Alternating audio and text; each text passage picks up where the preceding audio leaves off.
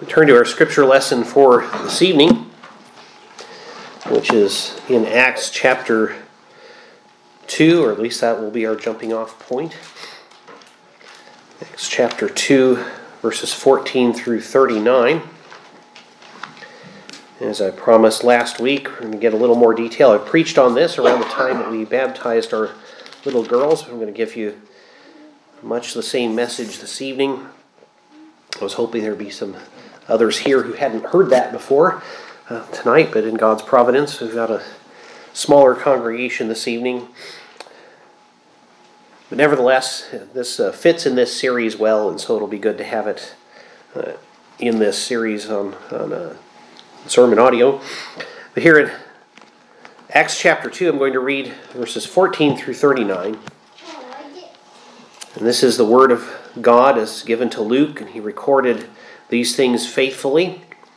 And here as we pick up here with Peter's sermon, this is on the day of Pentecost when the Holy Spirit has come upon the church and speaking in tongues. The people around them have accused the believers of being drunk. And so this is where we pick up at verse 14. So this is God's word, Acts chapter 2, verses 14 through 39. But Peter, standing up with the 11, raised his voice and said to them, "Men of Judea, and all who dwell in Jerusalem, let this be known to you, and heed my words, for these are not drunk, as you suppose, since it is only the third hour of the day. But this is what was spoken by the prophet Joel. And it shall come to pass in the last days, says God, that I will pour out my spirit on all flesh. Your sons and your daughters shall prophesy. Your young men shall see visions. Your old men shall dream dreams. And on my men servants and on my maid servants I will pour out my spirit in those days, and they shall prophesy.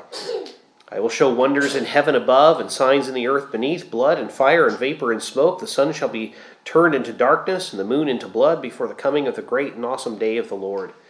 And it shall come to pass that whoever calls on the name of the Lord shall be saved. Men of Israel, hear these words. Jesus of Nazareth, a man attested by God to you by miracles, wonders, and signs, which God did through him in your midst. And as you yourselves also know, him being delivered by the determined purpose and foreknowledge of God, you have taken by lawless hands, have crucified and put to death, whom God raised up, having loosened the pains of death, because it was not possible that he should be held by it. For David says concerning him, I foresaw the Lord always before my face, for he is at my right hand, that I may not be shaken. Therefore my heart rejoiced, and my tongue was glad. Moreover, my flesh also will rest in hope. For you will not leave my soul in Hades, nor will you allow your Holy One to see corruption. You have made known to me the way of life. You will make me full of joy in your presence. Men and brethren, let me speak freely to you of the patriarch David, that he is both dead and buried, and his tomb is with us to this day. Therefore, being a prophet, and knowing that God had sworn with an oath to him that the fruit of his body, according to the flesh, he would raise up the Christ to sit on his throne, he, foreseeing this, spoke concerning the resurrection of the Christ, that his soul was not left in Hades, nor did his flesh see corruption. This Jesus God has raised up, of which we are all witnesses. Therefore, being exalted to the right hand of God, and having received from the Father the promise of the Holy Spirit, he poured out this which you now see and hear. For David did not ascend into the heavens, but he says himself, the Lord said to my Lord, sit at my right hand till I make your enemies your footstool. Therefore, let all the house of Israel know assuredly that God has made this Jesus, whom you crucified, both Lord and Christ. Now when they heard this, they were cut to the heart, and said to Peter and the rest of the apostles, Men and brethren, what shall we do? Then Peter said to them, Repent, and let every one of you be baptized in the name of Jesus Christ for the remission of sins, and you shall receive the gift of the Holy Spirit. For the promise is to you and to your children, and to all who are afar off, as many as the Lord our God will call. This ends the reading of God's holy word for us at this time. Let's pray for his blessing. Lord, we do pray that you would bless the reading and the hearing of your word, that it might redound to your glory, and that it might conform us more to the image of Christ. Let us not be hearers only, but let us be doers of your word. And we pray this in Jesus' name. Amen.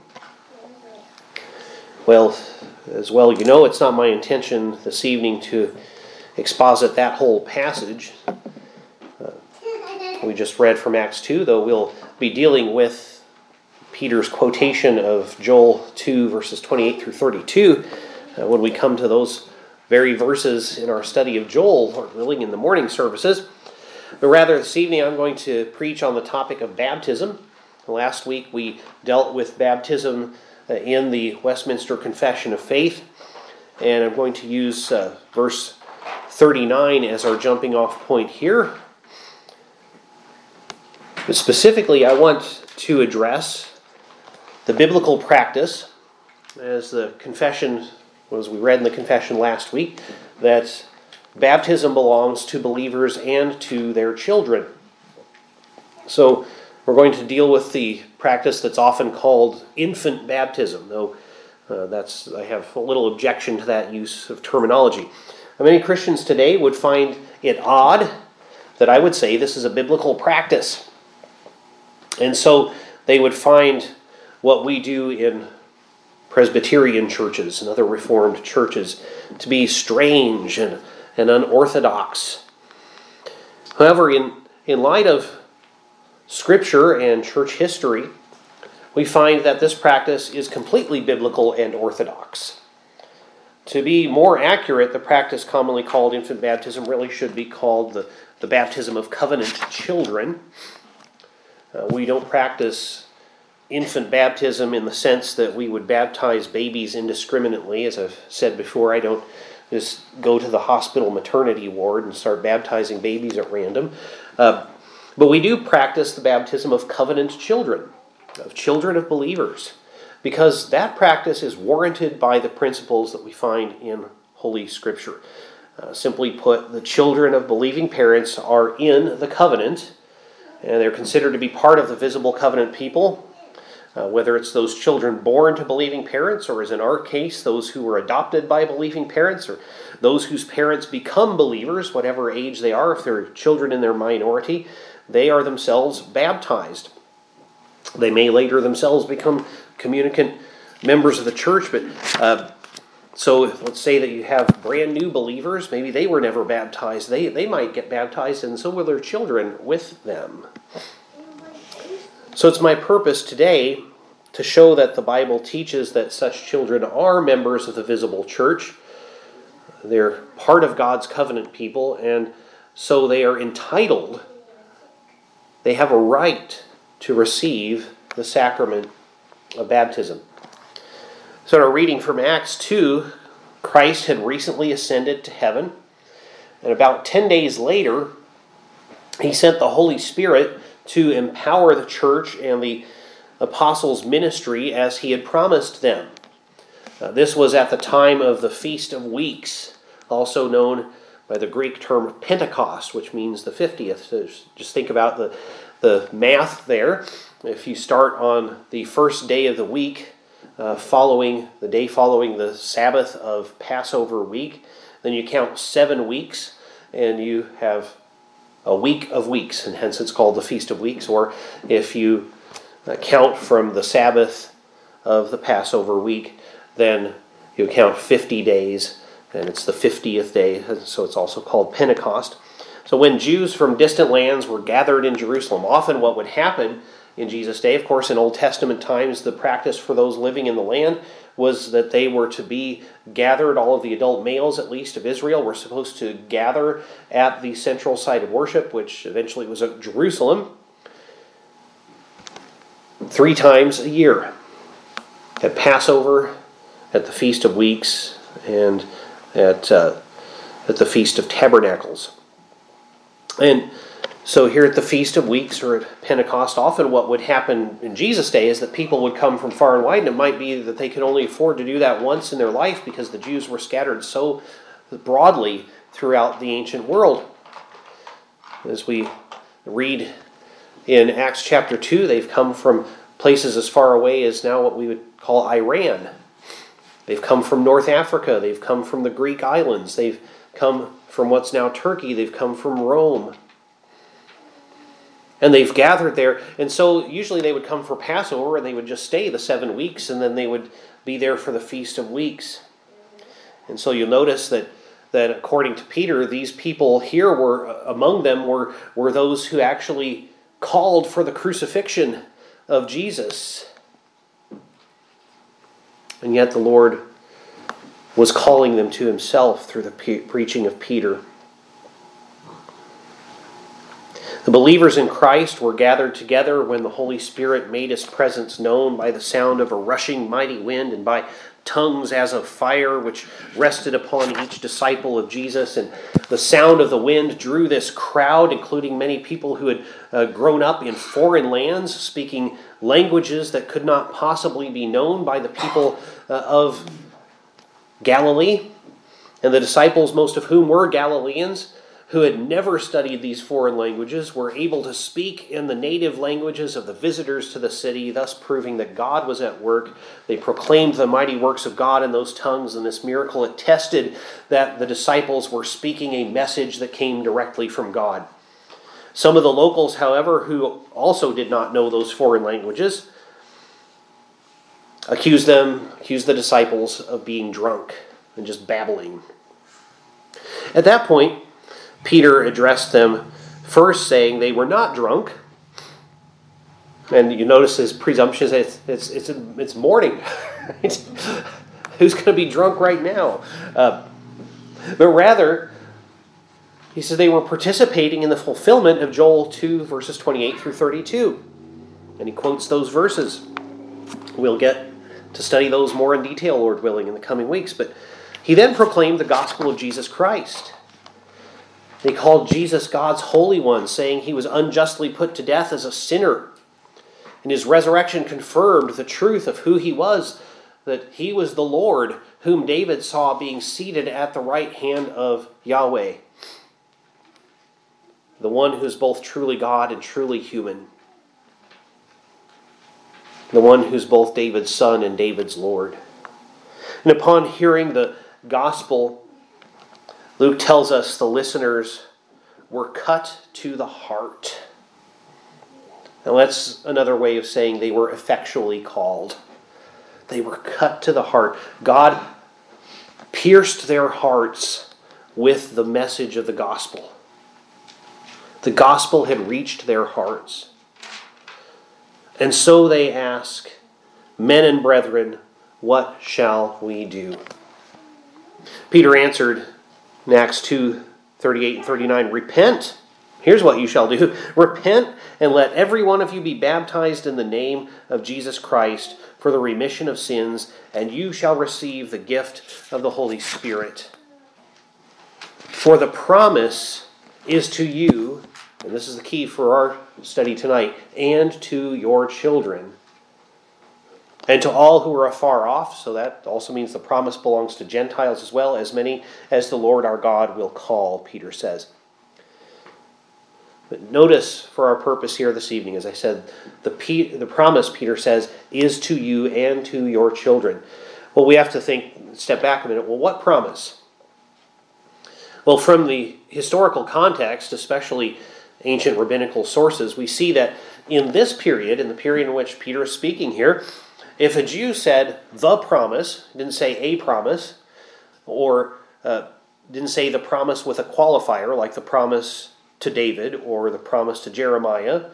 So the promise to Jeremiah is what? That the desolation of the temple would last for 70 years, things like that. The promise to David that a son would sit on his throne. Peter alludes to that here in this speech, but he says the promise. Well, if a Jew in that period said the promise with no qualifiers on it, he meant the promise that God made to Abraham. Well, so we need to take another step back and say, well, what was that promise? Well, we find several details or aspects of it scattered throughout various statements of the Lord to Abraham in Genesis. Probably the most significant element of that promise is found in Genesis 22:18. "In your seed, all the nations of the earth shall be blessed. Galatians 3:16 tells us that seed of Abraham is Jesus Christ himself, who calls a people to himself out of every nation. But remember what we find in Genesis 17. The Lord gave his covenant promises, the promise, to Abraham, including that his descendants would occupy the land of Canaan and they would possess it, it would be given to them, and also including that promise that the seed of Abraham would come. But these covenant promises were not in Genesis 17 simply given to Abraham himself, but they were given to Abraham and to his descendants. And then verse 7 says, "And I will establish my covenant between me and you and your descendants after you in their generations for an everlasting covenant to be God to you and your descendants after you."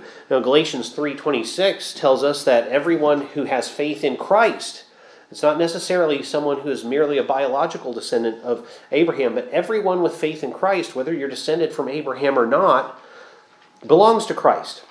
They are children of God. For you are all sons of God through faith in Christ Jesus. And then in Galatians 3:29, Paul says, this means that we who belong to Christ are Abraham's heirs.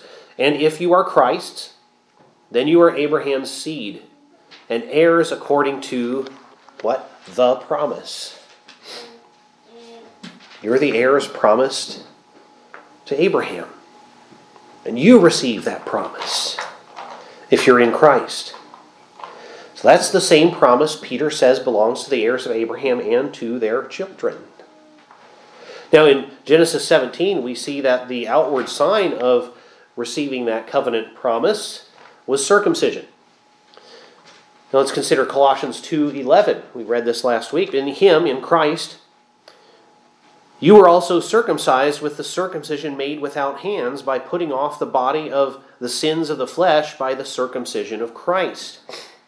So believers in Jesus have received a circumcision, whether they're physically circumcised or not, whether they're male or female.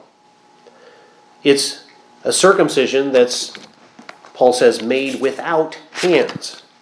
So it's not a physical circumcision, in other words, but a spiritual one. It's the inward state to which circumcision pointed. Deuteronomy 30, verse 6, "And the Lord your God will circumcise your heart and the heart of your descendants," notice there's still a promise to the descendants, "to love the Lord your God with all your heart and with all your soul, that you may live." Think about that. That promise was also fulfilled, not only with every believer from Moses' time onward, but there in Acts chapter 2, they were what? Cut to the heart. And the Lord your God will circumcise your heart and the heart of your descendants. Deuteronomy 10:16, "Therefore circumcise the foreskin of your heart and be stiff-necked no longer."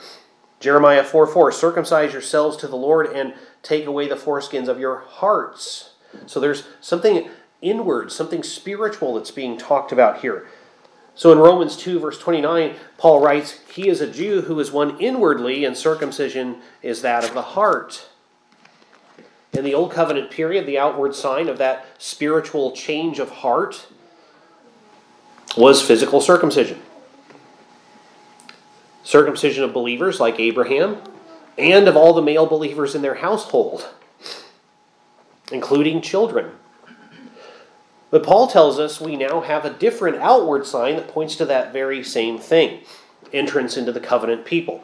Colossians 2:11 and 12, "In him you were also circumcised with the circumcision made without hands, by putting off the body of the sins of the flesh by the circumcision of Christ, buried with him in baptism, in which you were also raised with him through faith in the working of God who raised him from the dead."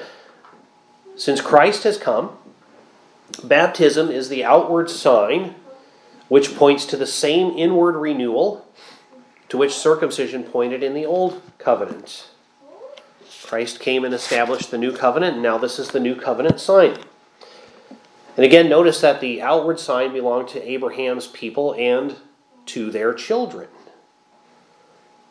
That was the case with circumcision, and Peter says here in chapter 2 of Acts, it belongs to your children as well.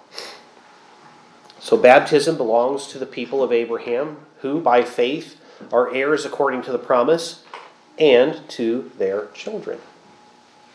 In 1 Corinthians 7:14, Paul is speaking about a marriage in which one spouse has become a believer, but the other one has not.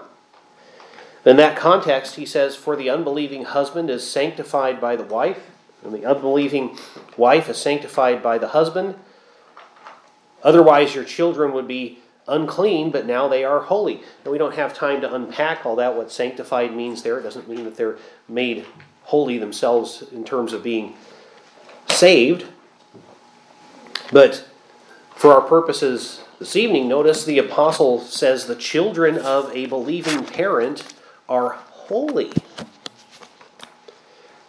Now that doesn't mean that every child of a believing parent becomes a believer. We know that from our own experience. That doesn't happen, and the Bible attests to that. But think of ancient Israel. God called ancient Israel his holy people, his holy nation. But that didn't mean that every Israelite was faithful. We have entire generations that there are very few true believers among as we read the Old Testament historical books. But as with Israel, it does mean that children of believers are set apart from the world unto God as a peculiar people, part of a covenant people, part of a visible church. So just as all the males of Abraham's household were set apart, and thus they received the sign of being set apart, of being God's holy people, the children of believers now in the new covenant are supposed to receive the same new covenant sign. In the New Testament, therefore, we see the same principle practiced in regard to baptism that was practiced in the Old Testament in regard to circumcision. In Genesis 17, when Abraham received at 99 years old the sign of the covenant, his household, every male 8 days old and older, received the same covenant sign. And in Acts 16, then, we read of two households. Paul and his companions arrive in the city of Philippi in Macedonia. Luke tells us in verse 14, now a certain woman named Lydia heard us. She was a seller of purple from the city of Thyatira who worshipped God. The Lord opened her heart to heed the things spoken by Paul.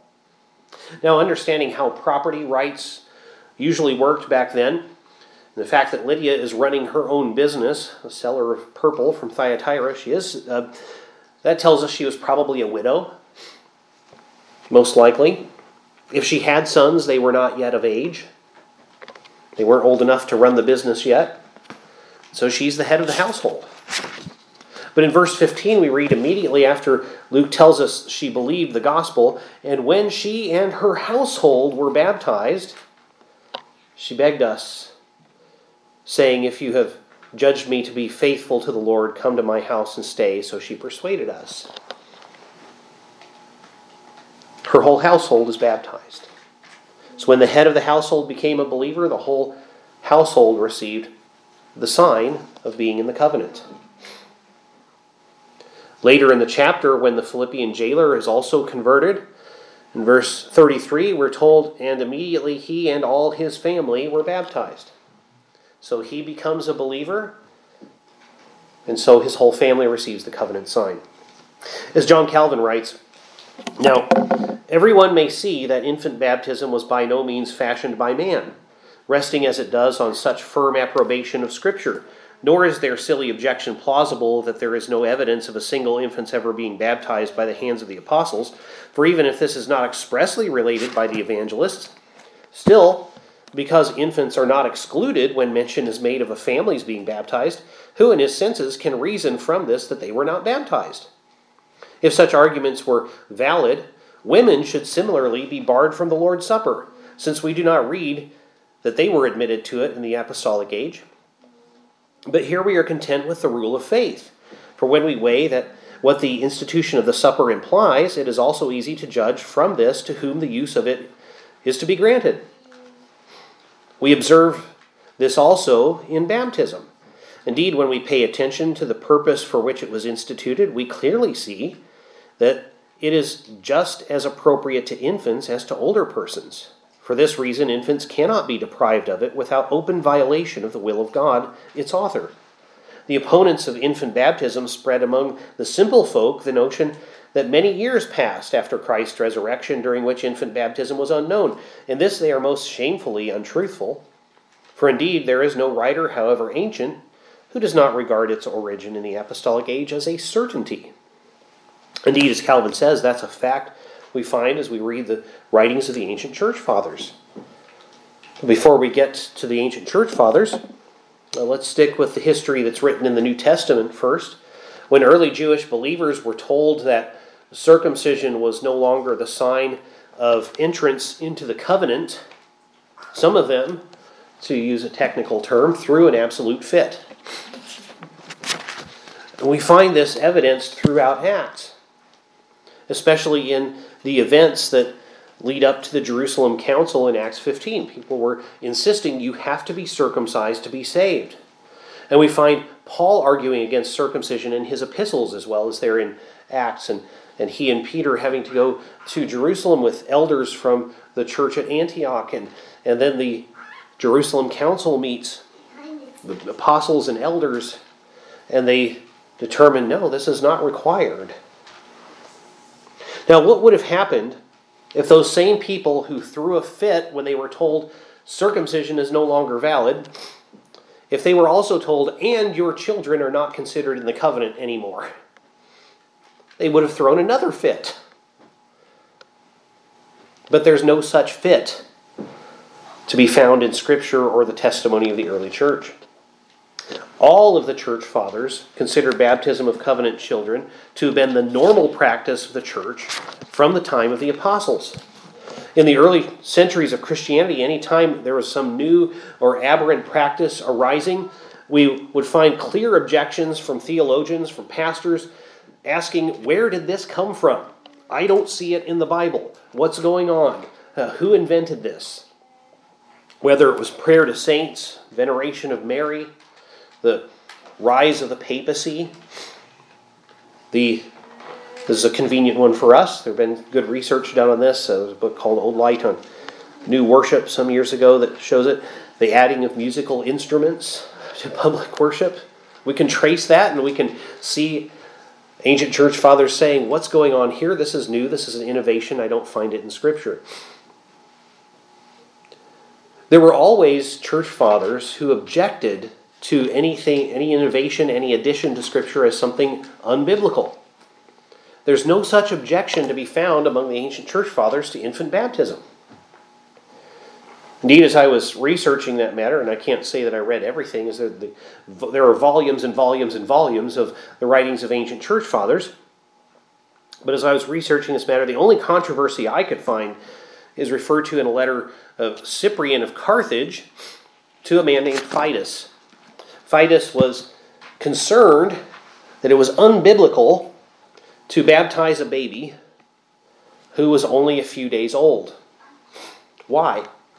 Well, he thought that since baptism is circumcision, in terms of what it spiritually points to, shouldn't we wait until the child is 8 days old? Because that's what you're supposed to do with circumcision. And basically the answer that he received from a council of elders, and the answer is summarized by Cyprian in this letter, was that the timing of 8 days was really an aspect of the Old Testament ceremonies to which the church is no longer bound. Children of believers can be baptized as soon as convenient, is basically what they said. But we notice here that Fidus' concern actually proves to us that the early church, the early Christians, understood the connection of covenant theology here. That in covenant theology, there's a connection between what circumcision pointed to and what baptism points to. They point to the same thing. And that children then of believers are entitled to that covenant sign. So what we see here is that the Bible clearly teaches that children of believers are in the covenant. The promise was to Abraham, his heirs, and to their children. The heirs of Abraham are those with faith in Christ. as we find in Galatians. Therefore, the promise belongs to those who have faith in Christ and to their children. And so the sign of that covenant promise belongs to believers and to their children. Let's just think about what God thinks of us if we neglect that. In Exodus chapter 4, the Lord has sent Moses to Egypt. And we read this starting at verse 24. And it came to pass on the way at the encampment that the Lord met him and sought to kill him. There's a lot of debate about what that means. We don't have time to go into it. But apparently the Lord struck Moses. He was quite ill, it appears. Then Zipporah, that's his wife, took a sharp stone and cut off the foreskin of her son and cast it at Moses' feet and said, "Surely you are a husband of blood to me." So she wasn't too fond of the notion of circumcision, apparently. So he, God, that is, let him go. Then she said, "You are a husband of blood because of the circumcision." So that's a difficult passage to understand. The Hebrew is a little bit difficult there, but it appears that the Lord was threatening Moses' life, so to speak. Why? Because he hadn't circumcised his son yet. That's how seriously God takes the covenant sign. And of course, as we're told in Genesis 17, anyone who's not circumcised was to be cut off from his people. We have no reason to believe that God takes baptism any less seriously. God exhorts his people. He exhorts you, do not neglect the great privilege and responsibility of baptism. For the promise is to you and to your children. Let's pray. Lord, let us not neglect this great privilege for which we are thankful, but let us duly and rightly apply the covenant sign, not just to those who profess faith, but to all to whom it belongs, to believers and to their children. Grant that we might recognize how seriously you take this covenant sign and be faithful to encourage it, to make use of it, to remember our own baptism, as it were, that we might see the way in which you have applied the cleansing of conscience, the cleansing of Christ to us, the new birth in him. Circumcise our hearts, O God, and show that forth in baptism, as we pray in Jesus' name. Amen.